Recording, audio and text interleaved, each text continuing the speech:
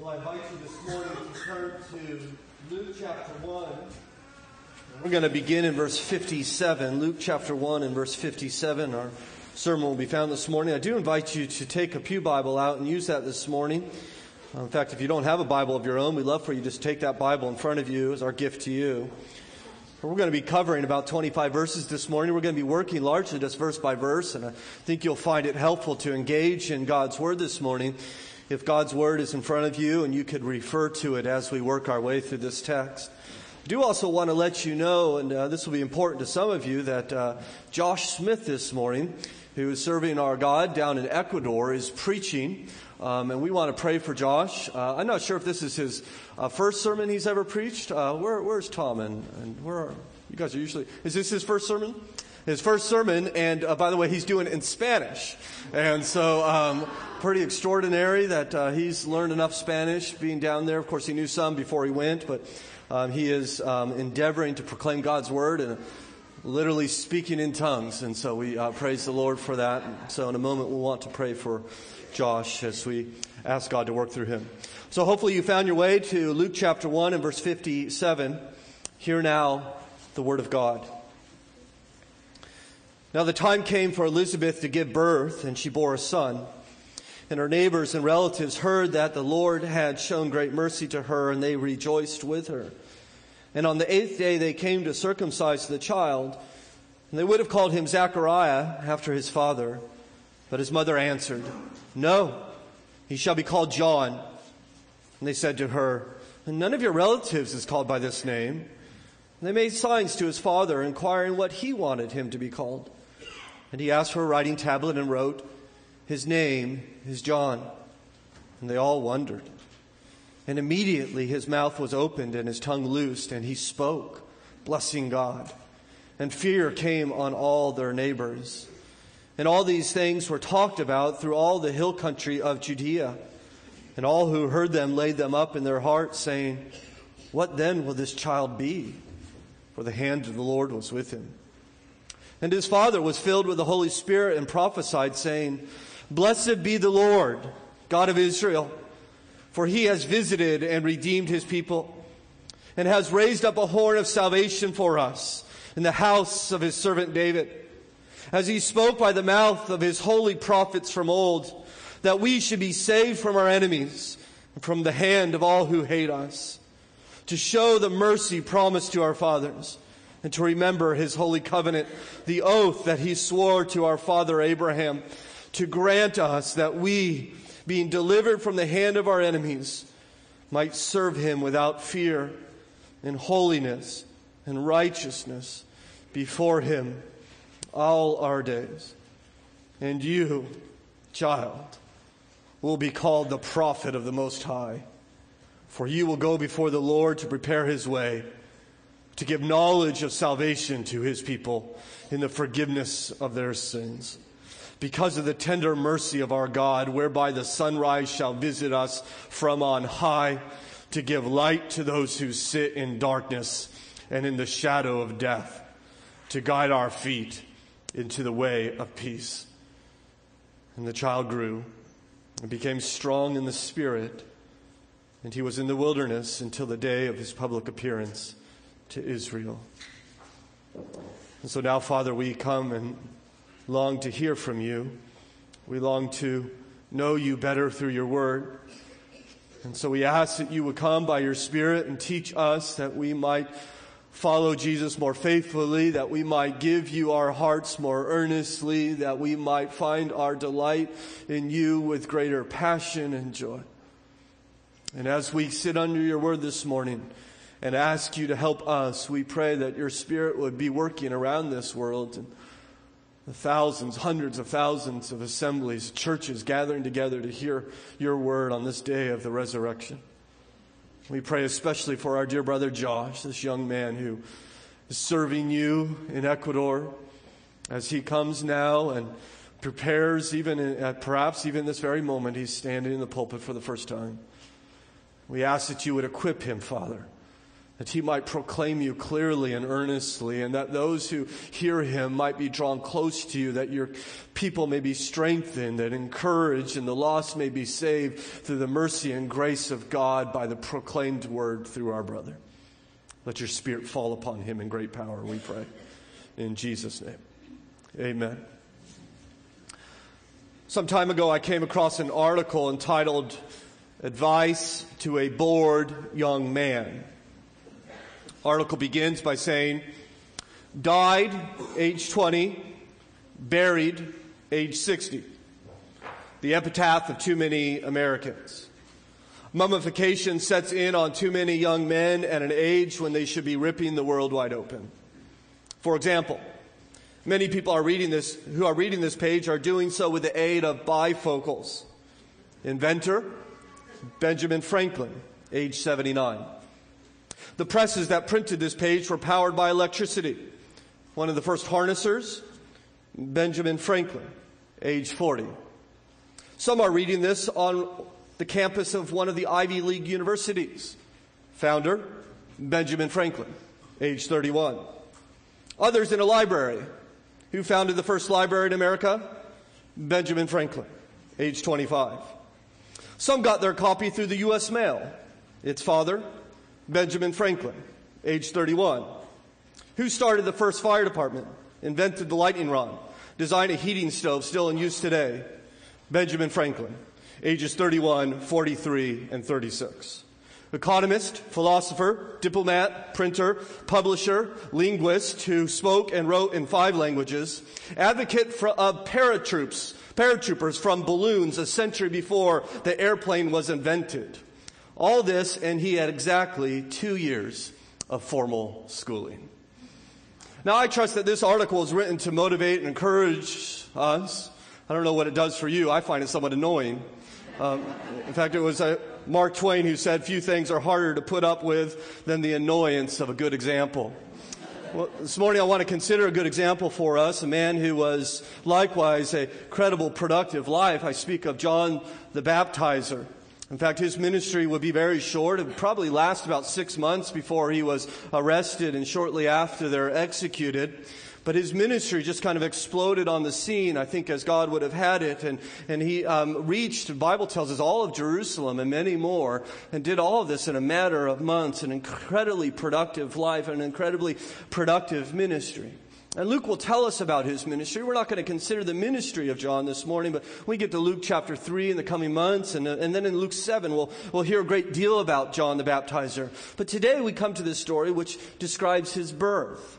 In fact, even at his birth, they already knew he would be great. For you note verse 66, "And all who heard him laid them up in their hearts, saying, 'What then will this child be?'" Right? They knew something was remarkable, for the hand of the Lord was with him. God's hand rested upon them, and they knew this from the very time in which he was born, which is probably why his birth is accompanied with such praise.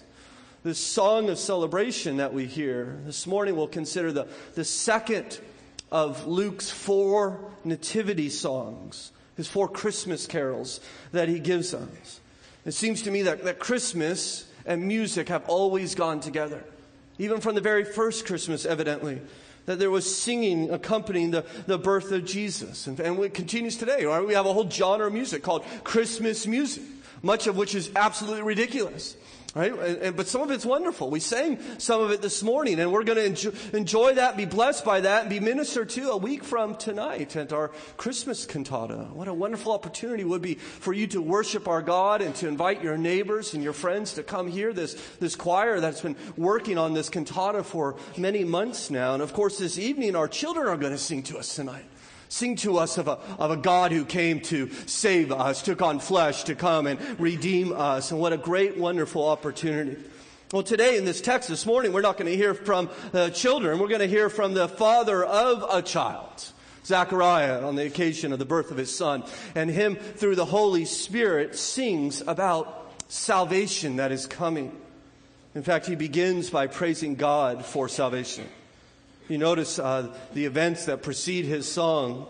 In verse 57 says, "For now the time came for Elizabeth to give birth, and she bore a son." And so she has been pregnant now for 9 months. And And she evidently had this labor, and we don't know what the labor was like, but we simply read that she bore a son. And I don't know, in my mind's eye, you have old Elizabeth there with her baby, and I imagine there was great joy and great delight that she, this older woman who had struggled with barrenness her whole life, has now received this child. In fact, the story reminds me very much of another story, the story of Sarah, who was also barren and was very old when she received a child. In fact, she was in her 90s. Her whole life spent without a child, and eventually she got a son in her 90s, and she couldn't stop laughing. The Bible tells us she just laughed and laughed and laughed. And in fact, Scripture says, God has brought me laughter, and everyone who hears about this will laugh with me. She even called her son, what better name to call him, but we're going to call him Laughter, which is evidently the Hebrew word Isaac. Well, I wonder if Elizabeth is laughing here, or maybe she's crying. I'm not sure what she's doing. There's, of course, Zechariah, who couldn't laugh. He's still silent, sitting in the corner, perhaps tears rolling down his gray beard. And you have Liz's laughter and joy mixed with her son's cries, and it rang across the hillside in Judea. In fact, her neighbors took notice, for we see in verse 58, and her neighbors and relatives heard that the Lord had shown great mercy to her, and they rejoiced with her. Right? In a small village, a birth is going to be big news, but especially the birth of the priest and his wife who have been barren for so long, and this miracle birth that they're past the age of having children, and the son comes and they're filled with great joy, just as the angel proclaimed. Remember when Zechariah appeared to Gabriel? Back in chapter 1, and he said in verse 13, your wife Elizabeth will bear you a son, and you shall call his name John, and you will have joy and gladness, and many will rejoice at his birth. And exactly what he said has come true. According to verse 58, the whole village side is rejoicing in God's mercy. And that's what Luke says here. You see that in verse 58? And the neighbors and relatives heard that the Lord had shown great mercy to her, and they rejoiced. They saw God's hand upon this family. He was good to this old couple, and they celebrated his mercy. Well, 8 days later came time for another day of celebration, the circumcision of John, we see in verse 59. And on the 8th day, they came to circumcise the child. This would be a big day for them. This would be a sign of the covenantal faithfulness of this family. This would be a way for them to declare that we belong to God, and so does this child belongs to God. This child is God's, and the family and the neighbors would have gathered together. There would be witnesses at this event. I imagine the whole village probably gathered together to watch the covenantal faithfulness of this priest and his wife. And they bring him together, and everybody's there, as we see in verse 59, and they would have called him Zechariah after his father. And so it's at this time, on the 8th day, that a child, a son especially, is given a name. And everyone expected him to be named Zechariah. After all, it's his firstborn son. Not sure if this was the custom, but this was the expectation in this day. And so they were literally trying to call him Zechariah. You can imagine everybody gathered together and say, oh, isn't little Zechariah cute? Or let me hold little Zechariah. Or isn't this wonderful that little Zechariah is here? And they're trying to honor this priest, aren't they? Who has served them so faithfully and loved them and been with them for so many years. And so they say, we got big Zach and we got little Zach. Right? And naming him already. Well, it's a nice thought, isn't it? But Elizabeth will have none of it. For we see in verse 60, but his mother answered, no, he shall be called John. And I don't know if you could tell from that verse, she's not opening this up for discussion. It's somewhat emphatic. His name's not Zechariah. We're going to call him John. Well, they didn't know what to think about this. They want to know what she has against Zechariah. In fact, verse 61, they said to her, none of your relatives is called by this name. They don't get it, right? Why not honor your husband? Well, you know, what's wrong with Zechariah? I mean, where's John come from? It doesn't even start with a Z, right? I mean, what, you don't like your husband? What's wrong with that name? And they don't get it. They're getting somewhat upset. You got no relatives. In fact, they're not going to let this die. For verse 62, and they made signs to his father, inquiring him what he wanted to be called. I don't know if you have a family like this, right? We won't let him die. Just keep pushing and pushing. But they run to Zechariah. The poor man is mute, evidently, because they have to make signs to him, deaf and mute. He can't even hear what's going on. And they're all thinking she's trying to name him behind his back, right? She has something against him, perhaps. He's just sitting in the corner once again. He doesn't know what's going on. And so they run to him and somehow are able to make signs to him to communicate this conversation. You notice Zechariah's response in verse 63. And he asked for a writing tablet, and he wrote, his name is John. Literally, John is his name. You notice, by the way, he doesn't say, we're thinking about calling him John. In fact, it's even more emphatic than Elizabeth. Elizabeth said, we're going to call him John. He shall be called John. Well, Zechariah says, he's already been named. I mean, it wasn't up to me. It wasn't up to Elizabeth. God has already named him long before, as we saw the angel speak to him. Well, this astonishes everyone, as we read at the end of verse 63, and they all wondered, or maybe your translation says they were all astonished. And what are they doing? They thought, what's going on here? They're breaking our traditions. They're going a different way. I don't know if you've encountered this. Sometimes when we follow Christ and make a decision for Christ, we have to start making decisions that maybe our family doesn't understand. You're going to educate your children how?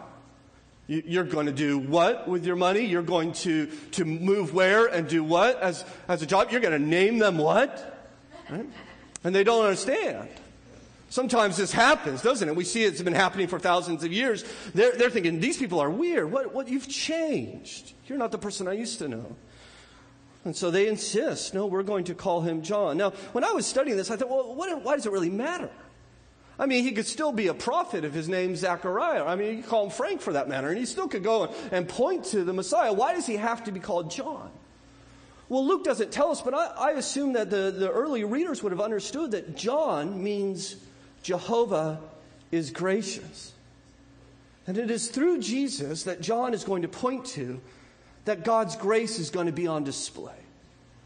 The Bible tells us in 1 Peter that he is the God of all grace. The psalmist says he gives more grace. Hebrews says we approach the throne of grace. Scripture will tell us that God's grace is great, sovereign, and rich. It is exceeding and manifold. His grace is all sufficient, abundant, and glorious. John will tell us that Jesus has come to give us grace upon grace, wave after wave of grace. He has come to give grace, and God wants to name him God is gracious because of the ministry in which he is going to have. Now, everyone's upset because the miracle baby's not going to carry on the family name, but he's not supposed to perpetuate the family name. He's supposed to point the people to one who would give them a new name.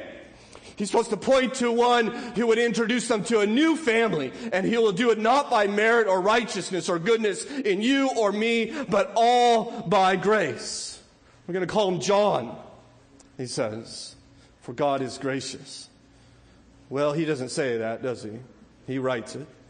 He's still mute. He still can't talk. It's 8 days after the baby has been born, and he's got to be thinking, what's going on? Why can't I still speak?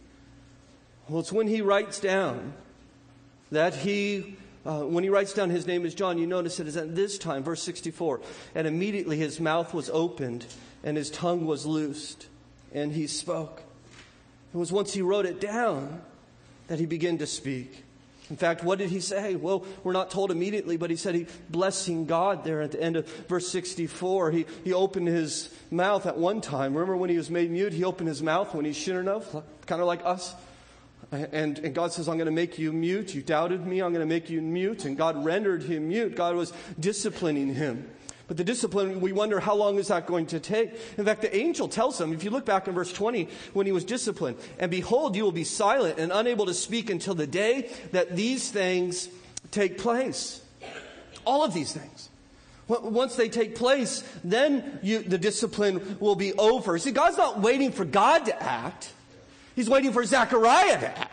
And when Zechariah responds in faith, it's at that time that the discipline will be removed. The unbelief had closed his mouth, and it will be belief in God, exemplified through obedience, that will open his tongue again. In fact, Luke tells us it was at the precise moment that he wrote this down, and immediately, it says, his mouth was opened and his tongue was loosed, and he spoke, praising God. God removes that discipline, and he praises him. This man who's been silent for 9 months, all pent up praise, and this dam bursts forth, and he begins to sing, as we see in verse 68, "Blessed be the Lord, the God of Israel." In fact, I wonder what those 9 months were like for Zechariah, not being able to speak or even to hear, this 9 months of silence. Perhaps initially he was upset with himself, thinking, "What, you fool, how could you not believe the angel Gabriel? What were you thinking?" But eventually, somewhere along that lines, he recognized, well, God may have made me mute, he may have made me deaf, but he has not made me blind. I wonder if he got out the scrolls and began to pore over Scripture. Begin to take this 9-month hiatus and just to study God's Word and what God has promised. I think this is incredibly profitable for the old man. I think it's in fact incredibly encouraging to see a man who the Bible says is righteous and blameless before the Lord, who has served the Lord almost his entire life, who's beyond childbearing years, a senior citizen in the saint, and he says, "I am not done growing. There's more for me to learn. There's more intimacy for me to draw near to God. I'm going to go after God during this time." And Zechariah does this great encouragement in the midst of his discipline. He uses this time to draw near to God. See, that's what discipline is given to us, enable us to draw near to the one who is disciplining us, humbling us, that we might praise him. I don't know if you've ever experienced God's discipline. Maybe some of you even now, you feel the discipline of the Lord on you. Understand that God disciplines you because he loves you. And he wants you to draw near to him. He wants you to praise him. In fact, you want to experience God's wrath? That's when he just lets you go. That's when he just lets you fall further and further into sin. Romans 1 tells us as much, that God's wrath is demonstrated by letting us go into our sinful way. But God's love is when he says, "No more. No more. I will not let you harden your heart against me anymore. I will not let you continue to worship these idols which will ruin your family and your life no more." And he brings his discipline upon us. He takes us through surgery, and it's painful, but it is for our good. He's doing it because he loves us, to heal us, to bring us to him. C.S. Lewis wrote the book The Silver Chair in the Chronicles of Narnia series. And in that series there is this character called Puddleglum, who is a marsh wiggle. Now, Marsh Wiggle is like an elf with large feet, right? And so we come to this point of the story when the witch is burning magical fire and causing all the heroes to fall under this enchantment, this spell. And they forget who they are and what they're trying to do, where they've come from. And right before this spell becomes permanent, well, here comes Puddleglum. And he comes and stomps out the magical fire with his big foot, badly burning himself. And as the heroes smell the burning flesh of Puddleglum's foot, they begin to awake out of their enchantment because, as Lewis writes, there is nothing enchanting about the smell of burnt marshwiggle. Okay? Listen, sometimes God burns you. He disciplines you to wake you up from the enchantment of sin, to bring you to yourself, to bring you back to faith and obedience. He had done this in Zechariah's life, and he responded appropriately. He came to him and followed God, even in the midst of the pressure that he faced. Well, the neighbors responded in verse 65, and fear came on all their neighbors. They realized God was at work, didn't they? They saw that this man who has been silent now is speaking, and he's praising God, and they know that God is near. Something marvelous, wonderful, powerful is about to happen. And they become afraid. But they not only become afraid, they begin to talk about this as we read on, and all these things were talked about through all the hill country of Judea. They begin to speak about it. The buzz kind of spread all over the hillside. Have you heard about the old mute priest and his barren wife, how they had a baby? Have you heard that instead of naming him after himself, he named him God is gracious? Have you heard that all of a sudden, when he named him, he began to speak, and out of his mouth came like a psalm of David. He began to praise God. Have you heard about this? And they spoke about this, and those who considered this, or those who heard about this, began to consider it. For verse 66 tells us, and all who heard them laid them up in their hearts. What then will this child be? And they began to think about this, for the hand of the Lord was on him. They must have thought, they say he's the forerunner.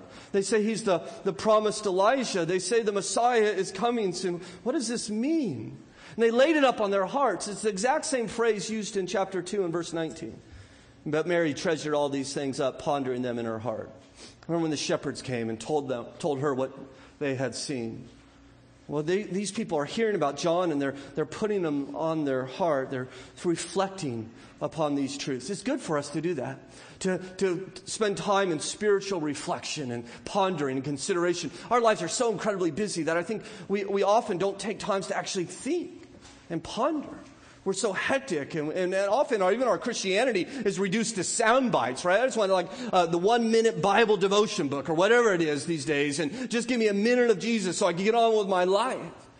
When we see what's going on here is, no, they're considering it, they're pondering, they're thinking about this.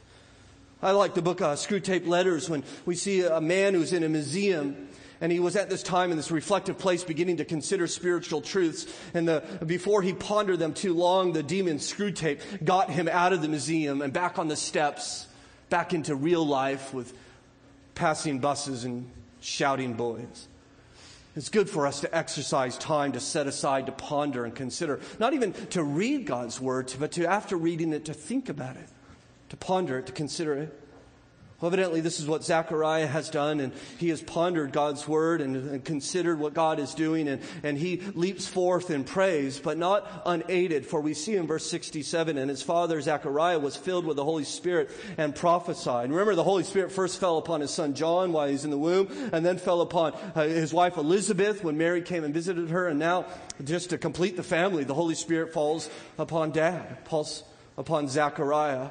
And it's through that Spirit that he now begins to praise God, to, as you see in verse 68, bless God. Remember, in fact, Zechariah, when he was in the temple and he's supposed to come out and give the blessing, he couldn't do it. Well, he finally, 9 months later, he's able to do it. In fact, we call this song the Benedictus, which is the Latin word for blessing. It's been called this for centuries. And finally, he's able to give his blessing.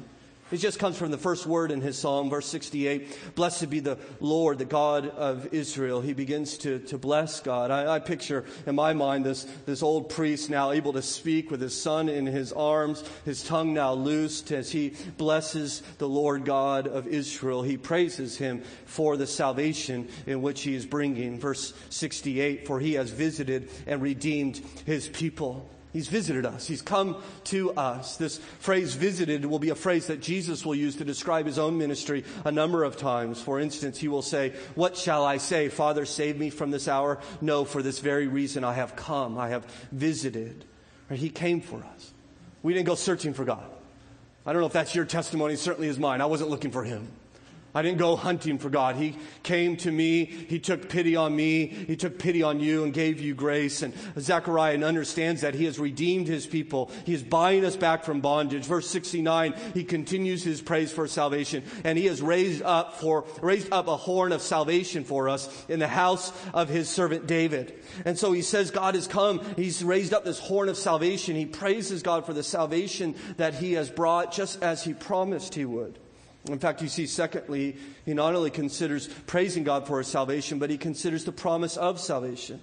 You see that there in verse 69, and raised up a horn of salvation in the house of his servant David. That God had promised David that his son would sit upon the throne. And Zechariah understood that he is coming. He knows it's not John, by the way, because they're not of the house of David.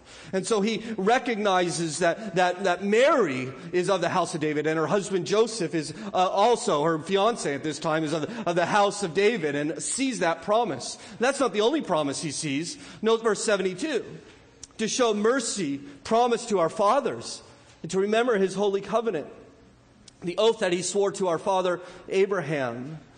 He remembers what God had promised to this childless pagan named Abraham, that through you I'm going to bless the world. Through your seed I'm going to bless the world. You see, Jesus Christ is the descendant of Abraham in whom God's promises are fulfilled. He is the son of David as promised. The point that Zechariah is making is that God doesn't just pull Jesus out of the thin air. Doesn't say, well, you know what I should do? I should send a Messiah. That sounds good. This is what God has been planning. He's not making this up as he goes along, and he's been promising this and planning this. And Zechariah believed this. He believed the promises of God, that God had said he was going to do this. He walked by faith. In fact, not even knowing the salvation events that you and I do, he trusted God to keep his covenant, rested on the promises of God. I think we would do well to learn from Zechariah. It seems like so often we get so distracted with life, and life becomes full of turmoil and difficulty, and we get our eyes off the promises in which God has given us and onto the trouble in which surrounds us. The promises of God are given to us that we might fight for faith, fight to believe that this life is short and eternity is long, and forgiveness is assured and Christ is returning. God's promises will never fail us. God's word will never be broken. He is not a man that he should lie. Zechariah believed these promises. In fact, the promises that he focused on mostly, it seems to me, was the power in salvation. And thirdly, the power in salvation. He refers to verse 68, our redemption, but we might think in our context, well, is he referring to redemption of sin? I'm not so sure. In fact, I think he's considering a political redemption. In fact, you notice verse 69, he says a horn of salvation, raised up a horn of salvation. That imagery is used a lot in the Old Testament. When he says a horn of salvation, he's not referring to a trumpet. He's referring to a weapon. He's referring to a wild ox that would bring about salvation with strength and power, that Jesus is the horn of salvation. He comes to have victory. He is the weapon of salvation.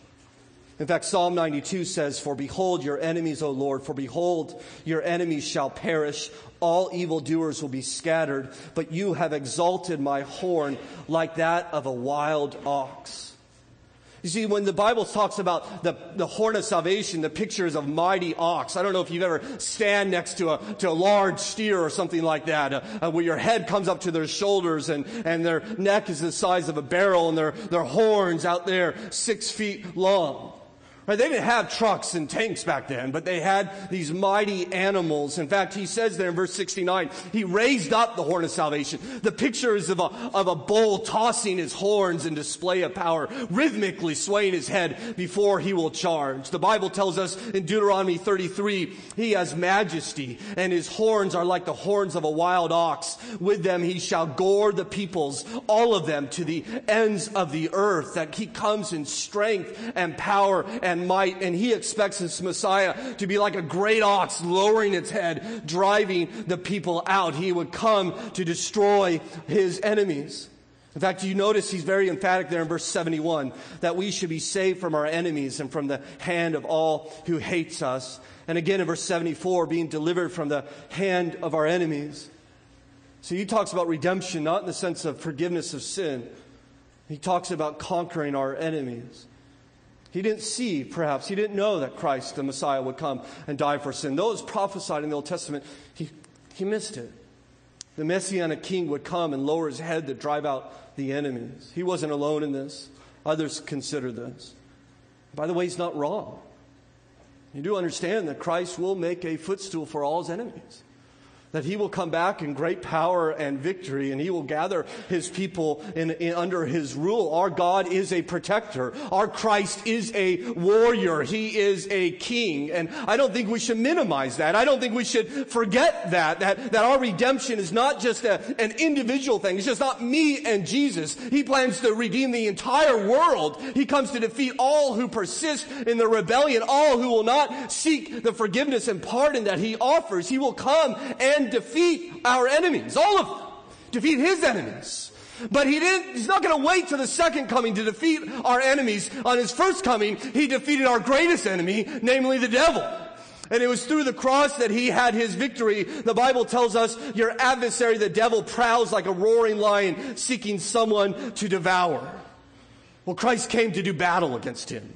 And in our study of the Gospel of Luke, we will see this over and over again.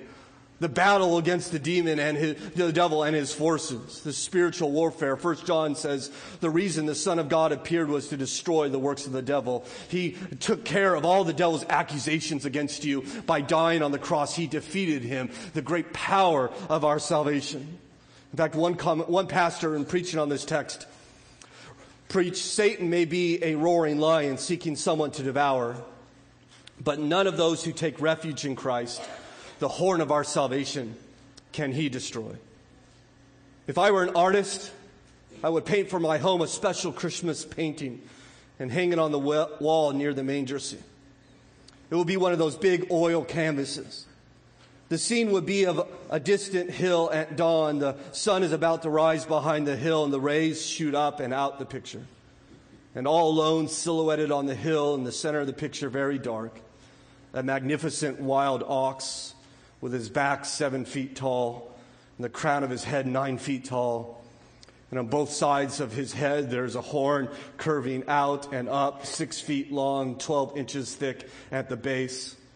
And he stands there, sovereign and serene, facing the southern sky with his massive neck slightly cocked. Impaled at the end of his right horn hangs a huge dead lion. What a powerful picture that is of our Lord who has come in great power to defeat our enemies, to redeem us from his accusations. In fact, Zechariah goes on to tell us why he would do this, the purpose of our salvation. You know, verse 74, and we being delivered from the hand of our enemies might serve him without fear, in holiness and righteousness before him all our days. You know, there's a purpose in defeating our enemies. There's a purpose in redeeming you. It is to create in you holiness and righteousness, a fearless life that you might serve God. You see that there in verse 74, that we might serve him. The redemption that God has secured for you through the death of Jesus is not simply about getting you to heaven. It's not simply about forgiving your sin or even making you happy. It is about slaying your enemies that he might remove the fear. It is about liberating you from sin that you might be holy and righteous so that you can serve him, that you can worship him. He intends to change you. He intends to transform you. He longs for his people whom he has redeemed to come and serve him in holiness and righteousness. Years ago, a Salvation Army missionary named Captain Shaw led a medical missionary team to a leper colony in India. His eyes welled with tears when he saw 3 leper prisoners, hands and feet bound in shackles, and the chains cut into their diseased flesh. He said, "Please unfasten these chains." And the guard said, "We cannot. It is not safe. They're not simply lepers. They are dangerous criminals." Captain Shaw insisted, saying, "I will be responsible. Their suffering is enough." And he took the key and tenderly removed the shackles and treated their bleeding ankles and wrists. About 2 weeks later, he had second thoughts about what he had done. He was being called away overnight, where he had to leave his wife and children alone. He was afraid to do so. His wife said, "I'll be okay. We'll be all right." And so the doctor left. Well, shortly after he left, Mrs. Shaw went to the door and was startled to see these 3 men standing on her stoop. They immediately noticed her alarm and explained to her, "We know the doctor is gone. We will stay here all night so that no harm will come to you." See, that was their response to the doctor's love for them, to their redemption, being freed from their bondage and their shackles. And that too should be our response to our God. When he frees us, when he liberates us, when he pays for our sin, we should do something in our heart, should transform us that we might serve him in this holy and righteous service in love and adoration. He's come to free us that we might do this work, that we might no longer be enslaved to sin, that we might serve him, Jesus our King, as he reigns. In fact, you think about our Lord who is King from heaven, and the world cannot see his kingdom. It is invisible, and he has left his people here who live in his kingdom to make it visible. We serve our King, declaring his kingdom amongst our neighbors and the nation, showing he is the one we serve. We show this invisible kingdom when we are generous and not greedy. We show the kingdom of God when we forgive and are not bitter, or when we love and don't hate, when we build up and not gossip, when we serve rather than take, when we care rather than ignore. We show that we belong to Jesus when we love our enemies and bless our persecutors and pray for those who hate us. We give them glimpses of the kingdom of God. We show them why it is we are saved. Zechariah understood that this salvation would bring about this service, and that God had sent his son, John, to prepare them. Lastly, consider the preparation for salvation. I love verse 76. "And you, child, will be called the prophet of the Most High." You notice here there's a change. He's no longer singing to God. He's really no longer singing about God. He begins to sing to his son. He says, to you, child. I don't know if you can see the emotion here. This man who loves God and been longing for a son and has given up hope. And now he has a son, and not just any son, but the forerunner of the Messiah. This man who's been silent for 9 months now begins to speak, and he takes his son in his arms and begins to address him. I don't know if you dads have ever done that. I've been blessed to have 7 children, and every child that God has given me, within 30 minutes of them being born, I take them in my arms, and to be honest, I begin to preach to them. And I know they don't understand. I'm aware of that. But I teach them. I quote Scripture to them. I quote, for instance, Ephesians 6:1 is a passage I quote to them. I tell my children, mostly for myself, mostly as a reminder to me, that they're not mine. They're God's. And He has blessed me that I might serve my God as their Father. I might have a stewardship over them. And I say, I promise you, I'm going to teach you, son, how to be a man. I'm going to teach you how to be a father and a son. I'm going to teach you how to be a husband. I'm going to teach you how to be a follower of Christ. Well, here Zechariah picks up his son, who has a very special ministry, and you, child, will be called the prophet of the Most High. This is what you'll do, John. You're going to be a prophet. In fact, as a prophet, you will prepare the people, for we read on, for you will go before the Lord to prepare His ways. How will He prepare the people? Verse 77, to give knowledge of salvation to His people. You're going to teach them what it means to be saved. Well, what does it mean? Well, it's here that Zechariah moves from the political imagery to the spiritual, saying at the end of verse 77, in the forgiveness of their sins. God's no longer dealing with our enemies, but He's dealing with the enmity in our own heart. He says He's going to forgive our sins. This is what you're to teach them, John. And John would. He would make them aware of sin. He would go about the countryside saying, repent, for the kingdom of God is at hand. But He would not simply make them aware of sin. He would make them aware of forgiveness. For the Bible tells us in Luke 3, He went proclaiming a baptism of repentance for the forgiveness of sins. You think, well, how is it that God can forgive us? How is it that a holy God can forgive sinful, rebellious people? It would be through the work of the one to whom John pointed, Jesus Christ, who would come and die upon the cross, and there He would pay for my sin and your sin and for all the sin of people, of those who would bow their knee to Him. 3 days later, He would rise from the dead. In fact, Jesus, when He would celebrate the Lord's Supper, a meal which we are to remember in a moment, He would say, this is my blood of the covenant, which is poured out for many for the forgiveness of sins. I will forgive sinners. Now the question is why? Why would God forgive sinners? Why would God forgive those who rebel against us, against Him? Well, Zechariah tells us in verse 78. Why the forgiveness of sins? Because of the tender mercy of our God. He's merciful. He's tender with you. He loves you. And the great mercy of God sent His Son that He might forgive you, that He might do the work of redemption for you. The Bible tells us that you don't fix your life to come to Him. You simply come to Him by faith. Acts 10, everyone who believes in Him receives forgiveness of sins through His name. Believe. God would forgive all your sins, no matter what you've done, no matter what you thought or said. He would forgive all your sins because of His tender mercy for you. In fact, Zechariah ends his song by describing what this forgiveness is like. You see in verse 79, he says, the Messiah is coming to give light to those who sit in darkness and in the shadow of death. That's a picture of what it's like to be outside of Christ, to not know God. One commentator says the picture is of travelers who have lost their way in the wilderness and are overtaken by night. They grope for the path, but it eludes them. Finally, in despair, they can do nothing but sit down in the darkness where death from wild beasts lurks in the shadows and hope for the morning light. It's a picture of those outside of Christ. What hope do they have? They just sit down in the darkness, but God has come, according to verse 78, whereby the sunrise shall visit us on high. The light has dawned. Christ has come to bring light to us, to bring hope to those who are in despair, and direction to those who are lost, and light to those who are sitting in the dark. He himself declared, I am the light of the world. Whoever follows me will not walk in darkness, but have the light of life. He has come to guide us and to lead us and to illuminate our lives in order that, as Zechariah says, our feet might be guided in the way of peace to lead us from this day forward. This is what the Messiah has come to do. John would come to prepare the people for him. In fact, we end our text noting verse 80. And the child grew and became strong in the Spirit. Don't you love that phrase? Strong in the Spirit. What a laudable goal to strive after.